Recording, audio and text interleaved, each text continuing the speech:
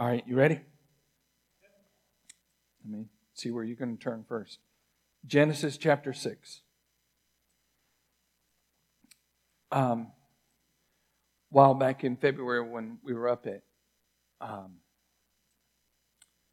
Dave Olson's church, Heartland, and Lou Engle was up there and he was sharing. And in the message that he shared with the leaders, he just mentioned that, God keeps his covenant. And I thought, as soon as he said it, it just dawned on me, I forgot to add that in my prayer message, because we're talking about the heart of our Father. And the first one is to know that he loves us. And we have to be secure in knowing that he loves us so that we can love others. Because if we don't truly believe that God loves us, we're going to struggle loving others. But then God invites us to invite him into our lives and into our circumstances through prayer. And this whole series for me has really been a blessing to me. I don't know if it has been to you. I hope that it's been a blessing to you, but it has been to me. And to realize that God wants to come into our lives, come into our circumstances, but he won't force his way in. So we'll get to that again in just a minute. But then his heart is also to surround us with a family called the church. And as we become part of his family, his body, we all have something to receive and we all have something to give. Okay? And so, but this morning I'm going to go back and look at prayer again through the eyes of covenant, because as we're looking at this, we have to understand that God is a God who doesn't change. He makes covenant with us, and then he keeps his covenant. A lot of times we mess up, but even in the scriptures, if you study it out, and I almost kind of went in that direction, but I had to stay with prayer. But it's amazing that even when we're not walking the way we should, God says, if you'll just repent. I mean, repentance is so easy and so good for us. So when we get off track, all we have to do is repent. And then we're right back into that covenant relationship. And within God's covenants are his promises and his provisions. And since he's the maker of them, then our prayer life, if we understand them, then we just tap into what he's already promised us. And so we're going to look at that. But again, I just want to share that in prayer, we have to invite God in. He invites us to invite him in, but we're the ones who have to invite him into our circumstance. He will not force his way into our lives. In Revelation 3:20, I know I told you to turn to Genesis 6, and that's fine, but Revelation 3:20 says, "Behold, I stand at the door and knock. If anyone hears my voice and opens the door, I will come into him and eat with him and he with me." And so we have to understand that God he just knocks. He just sometimes it's so quiet we don't even feel it or see it, but he's there. But he won't knock the door down. He won't barge in. We have to ask him. And prayer is asking him to come in. And he won't do this. He won't barge his way in because he understands the freedom of choice that he's given us. And he's not going to violate that freedom of choice. Even if that means that we're going to walk away from him. He will let us walk away from him because he cherishes our freedom to make that choice, to walk with him and to love him. But if we choose not to, he will let us. His provision of salvation through Jesus Christ and his sacrifice. You can know all about it. You can study about it. You can think about it. You can meditate about it. You can think it's wonderful. But until we invite him into our lives, place our faith in that sacrifice and receive of his provision of salvation, we will never know salvation. We will never know what it means to have a relationship with him. We can know all about it, but until we ask him and until we answer his invitation to us and invite him into our lives, it's not going to happen. And If you look into the plan of salvation, and if you don't believe it's for you, maybe you believe it's just a crutch and people are falling back on it, you have the freedom to choose not to receive His forgiveness and go your own way. And God will not force His way on us. That's how much He loves us. Now, we'll get to covenant. There's more than 7 mentions of covenants, but there's really 7 covenants that God has made with mankind. And I'm going to give them all to you first, and then we'll look at a few of them. But as we're looking at them, here's what I want us to understand. Whatever you see God doing with His people in the Scriptures is for you today. That's what covenant means. We'll get into it in just a second.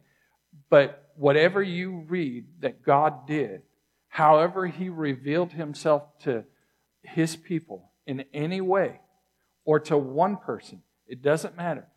Anything that God has done is for us today because of His covenant relationships that He makes.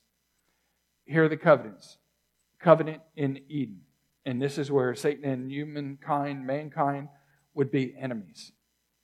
You say, well, that's not a good covenant. But it's actually good because we win. Thank you. Even in that, as difficult as it is, God came in the flesh to give us the victory. Okay? So, be relaxed. There's the covenant of Noah. Covenant of Abraham. There's the covenant at Mount Sinai. And this is where, after the Exodus, they came out of Egypt. They're in the wilderness. And God tells Israel that they are going to be His special people now. There's the covenant of the priesthood that He made with Levi as they've come out. The covenant of David, and then the new covenant of salvation and forgiveness by Jesus Christ and His sacrifice, His resurrection, and His ascension. And so the first one we're going to look at is with Noah, and that's in Genesis 6, verse 17. And he says this, "For behold, I will bring a flood of waters upon the earth to destroy all flesh in which is the breath of life under heaven. Everything that is on the earth shall die. But I will establish my covenant with you, and you shall come into the ark, you, your sons, your wife, and your sons' wives with you." And so He's getting ready to destroy the earth with the flood. We all know this. But He makes a covenant with Noah. But here's the thing. With the covenant, Noah had to agree with that. And he had to build the ark. I mean, like the ark, it didn't, Noah and God didn't agree, and all of a sudden there was an ark there, and God said, okay, Noah, get in. I mean, Noah had to do some things to build that ark, and rough estimates is it took him 125 years. So there's some things involved here. And then we'll jump to Genesis 9, verse 12. Genesis 9:12.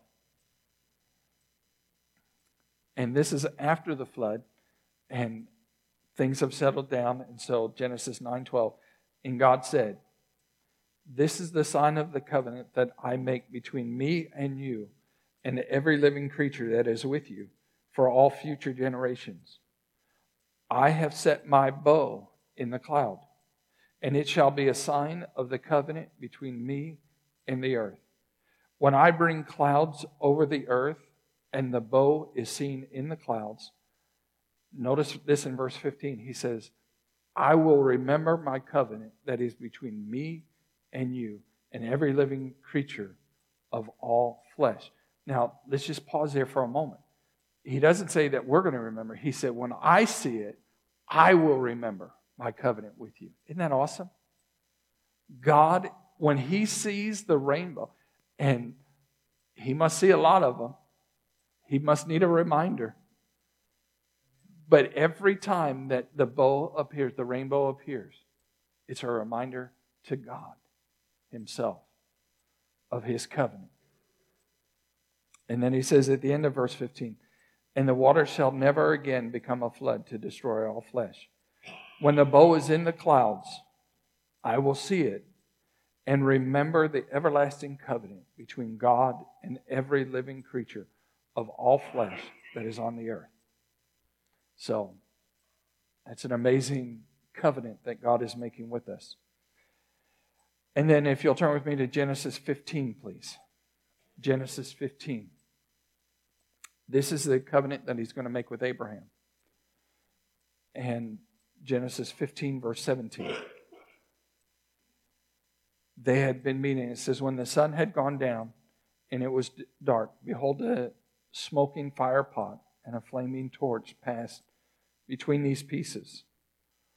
On that day, the Lord made a covenant with Abraham, saying, to your offspring I give this land, from the river of Egypt to the great river, the river Euphrates, the land of the Canaanites, the Kenizzites, and all the other ites. And it goes to verse 21 with all the ites. Okay? And so this is a covenant that he's going to make with Abraham, or Abram at the time. Chapter 17, Genesis 17, verse 1. When Abram was 99 years old, the Lord appeared to Abram and said to him, I am God Almighty. Walk before me and be blameless, that I may make my covenant between me and you and may multiply you greatly. Then Abram fell on his face, and God said to him, behold, my covenant is with you, and you shall be the father of a multitude of nations. No longer shall your name be called Abram, but your name shall be Abraham. For I have made you the father of a multitude of nations. I will make you exceedingly fruitful, and I will make you into nations, and kings shall come from you. And I will establish my covenant between me and you and your offspring after you throughout their generations for an everlasting covenant, to be God to you and to your offspring after you. And I will give to you and your offspring after you the land of your sojournings, all the land of Canaan, for an everlasting possession, and I will be their God. And so, as God reveals this, he says, I am God Almighty. Okay, then that means that your God is also God Almighty. Amen? Whoever he is, however he reveals himself, that's who he is. Now, in saying all this, here's a quick definition of covenant. It's a legally binding obligation or promise. A legally binding obligation or promise.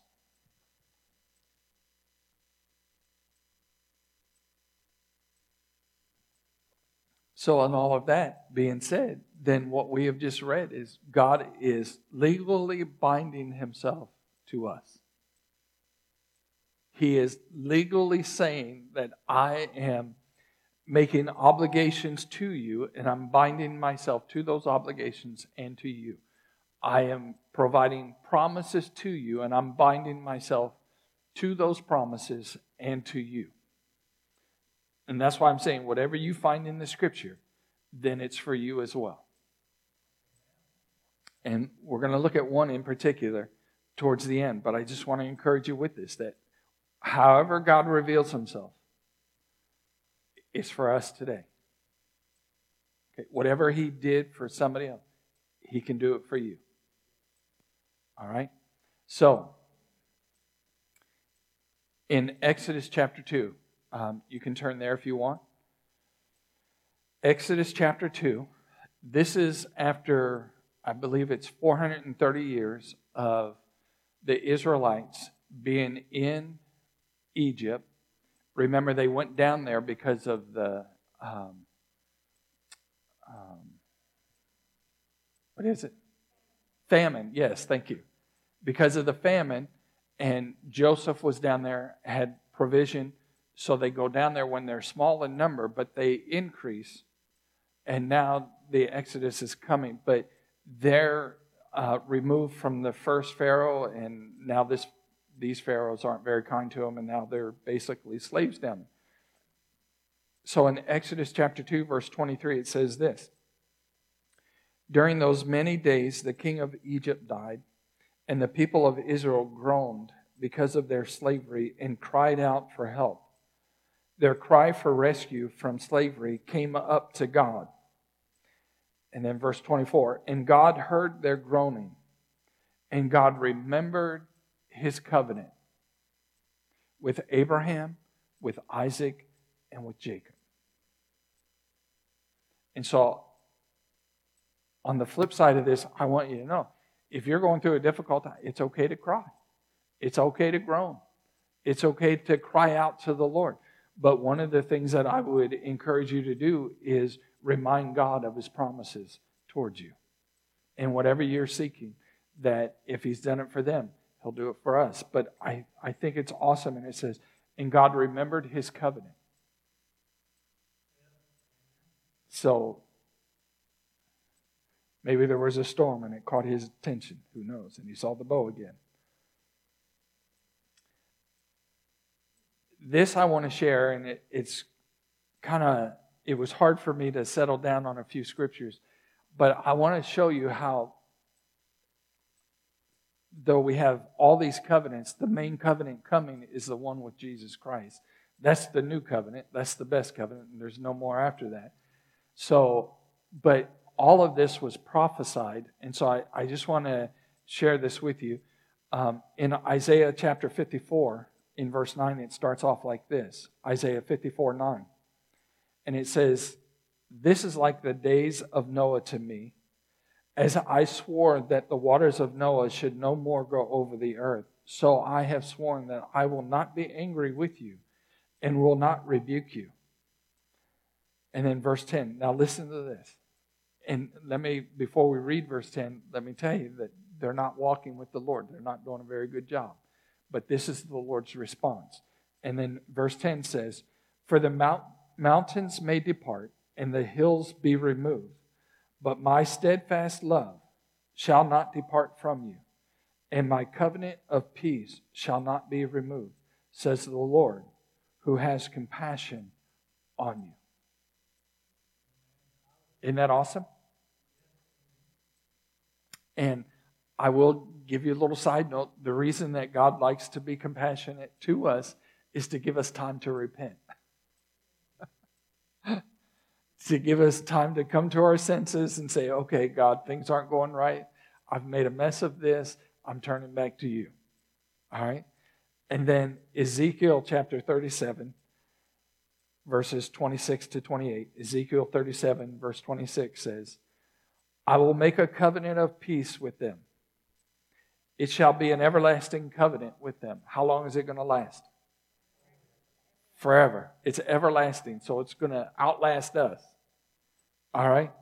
Down here anyways.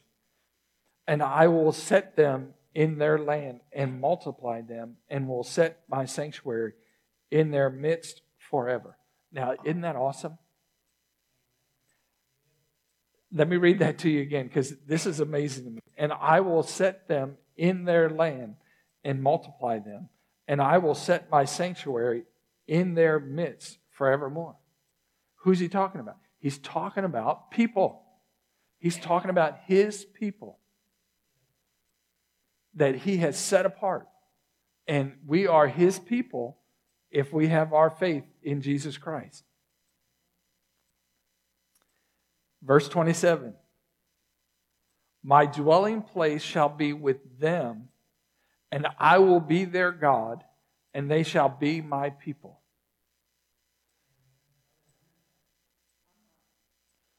Whew. Verse 28. Then, everybody say then. Then the nations will know that I am the Lord who sanctifies Israel, when my sanctuary is in their midst forevermore. And as I'm looking at this, then I'm thinking about Rahab when the Israelites were getting ready to cross the Jordan to enter into the promised land. They've come out of the Red Sea. They've been in the wilderness 40 years, and they're moving closer and closer to Canaan. The Jordan is in their way, or the river is in their way. They're going to cross it. But here's what happens. Remember that they sent spies into Jordan, and they sent 2 of them, and they stayed with Rahab, and she was a prostitute. And if you keep on reading, you'll find out that her house was within the wall that protected the city that eventually came down. But here it is in Joshua chapter 2, starting in verse 8. So the spies are already there. They found her. They've looked at things. And here's what's going on. Joshua 2:8. Before the men lay down, she came up to them on the roof and said to the men, I know that the Lord has given you the land, and that the fear of you has fallen upon us, and that all the inhabitants of the land melt away before you. Now, she's making this statement to them. Here's what we need to understand. People have found out that they're there in Jordan and that they've come to her house. And so she's thrown them off course saying, hey, they went down, they've left, they went this way. And so now she goes and she hit them up on the roof. So now she went up to see them and she makes this declaration. Let me read it in verse 9 again. I know that the Lord has given you the land, and that the fear of you has fallen upon us, and that all the inhabitants of the land melt away before you. In other words, what is she declaring? She's like, look, we already know that we're doomed. Because God is with you. We understand that you belong to Him and that you're coming to get your land. Okay? Verse 10. For we have heard how the Lord dried up the water of the Red Sea before you when you came out of Egypt, and what you did to the 2 kings of the Amorites who were beyond the Jordan, to Sihon and Og, whom you devoted to destruction. And again, verse 11 now. And as soon as we heard it, our hearts melted.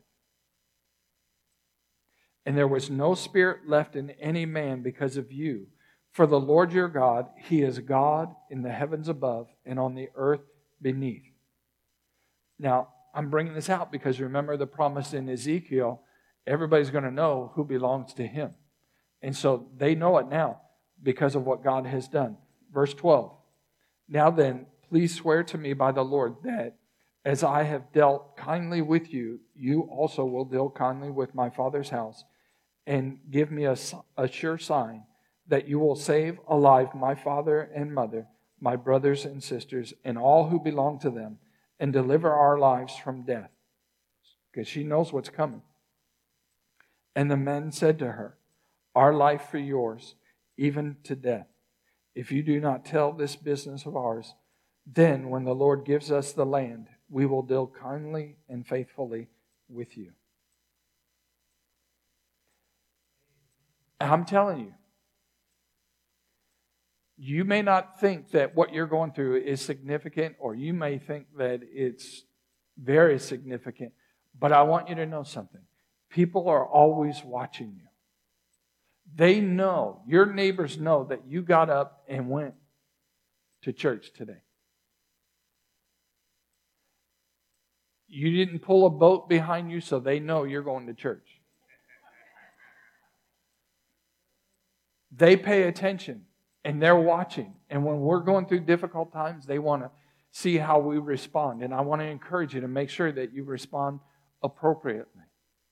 But they're also looking to see how you can be in peace in the midst of all the difficulties that you're going through. They're watching to see how do you handle all the blessings that God is giving you because you're walking with Him. They know. Sometimes I think they know more than we know how much God is with us. They're watching. And this is letting us know that They were watching. They were paying attention. They knew what was coming. And she was smart enough actually to say, hey, I want to be on the right side of this. It's really a form of repentance. All right, Jeremiah chapter 31. If you don't want to turn there, we're going to read it in Hebrews chapter 8. So you can just turn to Hebrews chapter 8. And it's almost word for word. But Jeremiah 31, verse 31 says, Behold. Now, wait a minute. Remember that he's established these covenants. And it's all leading up to the new covenant with Jesus Christ. All right? So, and Jeremiah is not the only one who prophesied this, but I picked him. Jeremiah 31:31.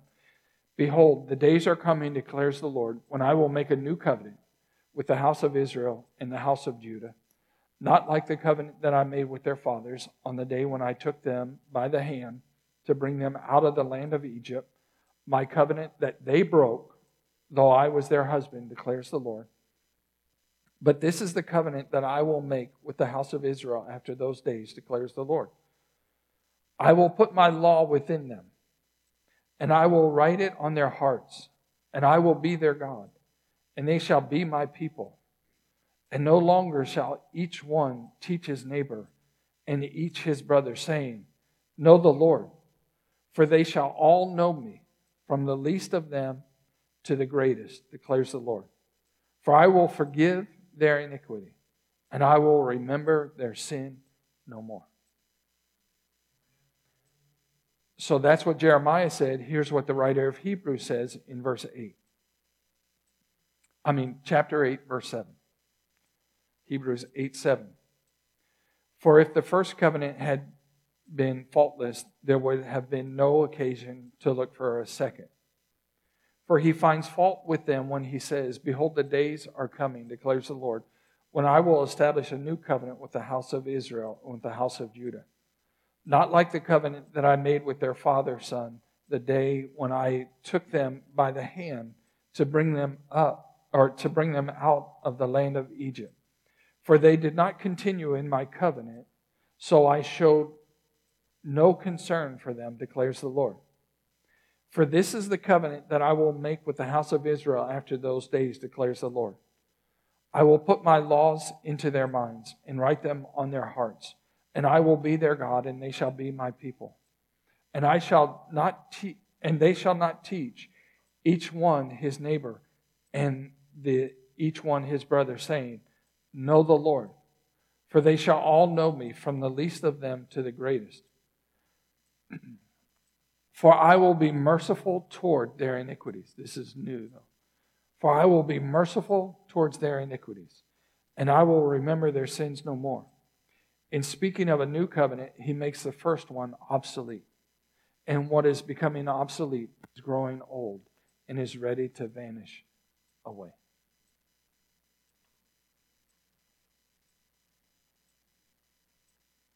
So it's all leading towards the new covenant. The new covenant that we have with Jesus Christ. We're going to receive communion in just a little bit, but I want to share this out of Matthew chapter 26, verse 26. And it says, Now as they were eating, Jesus took bread, and after blessing it, broke it, and gave it to his disciples, and said, Take, eat, this is my body. And he took a cup, and when he had given thanks, he gave it to them, saying, Drink of it, all of you. For this is my blood of the covenant, which is poured out for many for the forgiveness of sins. And so he's establishing the new covenant with him and his sacrifice. However, God was revealed in the Old Testament and in the New Testament is for us. If you go back to the covenant in Eden, do you know that the first thing that he did was cover them?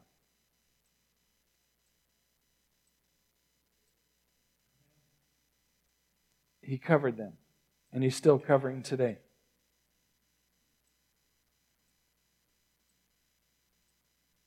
Three days after the Red Sea situation, when the Israelites crossed over on dry ground, Pharaoh and the army got killed in the waters.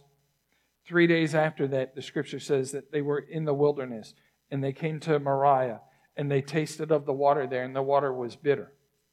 And so they cried out to Moses, and Moses cried out to the Lord. And then Moses was instructed to throw a stick or a log into the water. And then when they drank it, it says that the water was sweet water. Okay? So, whatever is happening in your life that may be bringing bitterness to your life, I'm telling you, God is the solution. God is the answer. To take what is bitter and turn it around for our good and make it sweet in our lives. But we have to allow Him. We have to invite Him in. A little after this time, they're still out in the wilderness and they're being tormented and they need healing. And so God makes this declaration in Exodus 15:26, saying, "If you will diligently listen to the voice of the Lord your God and do that which is right in His eyes and give ear to," and I don't think this is coming up, Exodus 15:26. "And give ear to His commandments and keep all His statutes. I will put none of these diseases on you that I put on the Egyptians, for I am the Lord your healer." Okay? Exodus 15:26. "For I am the Lord your healer." Okay, so what does that mean for us today? That means that God is still our healer today.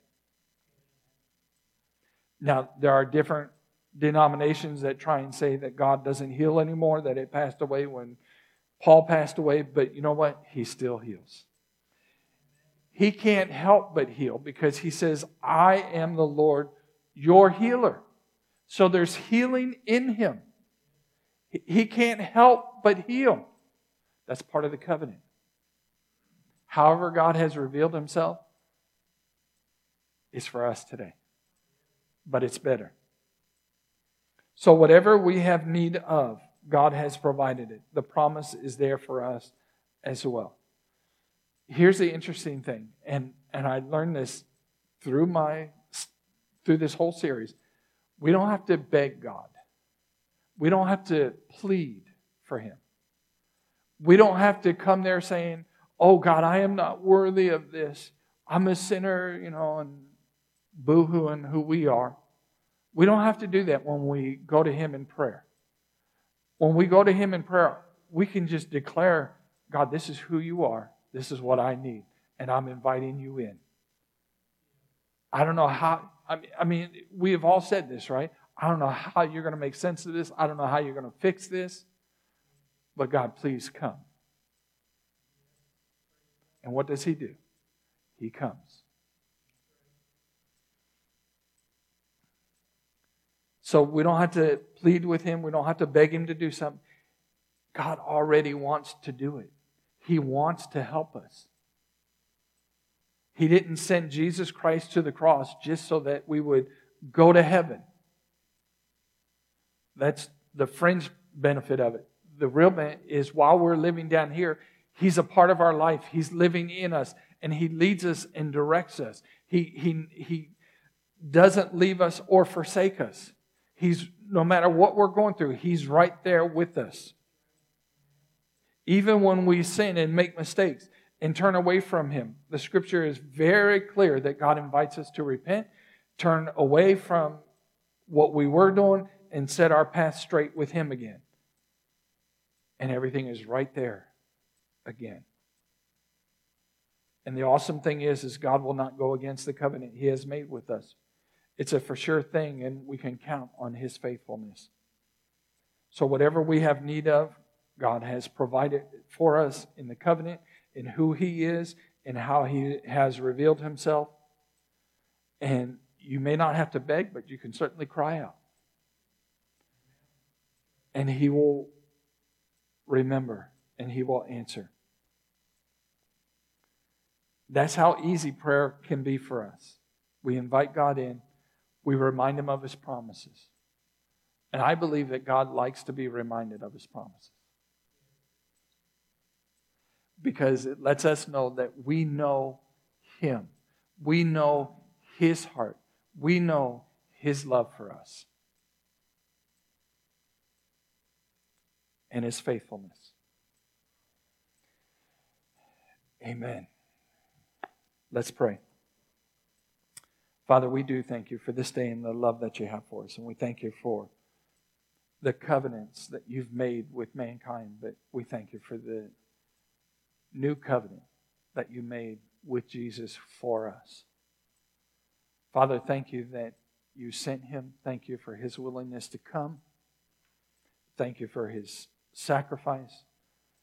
But Lord, we're so grateful that when we receive of that, not only are we forgiven, not only are we set apart, but Father, Your Holy Spirit comes and He lives with us.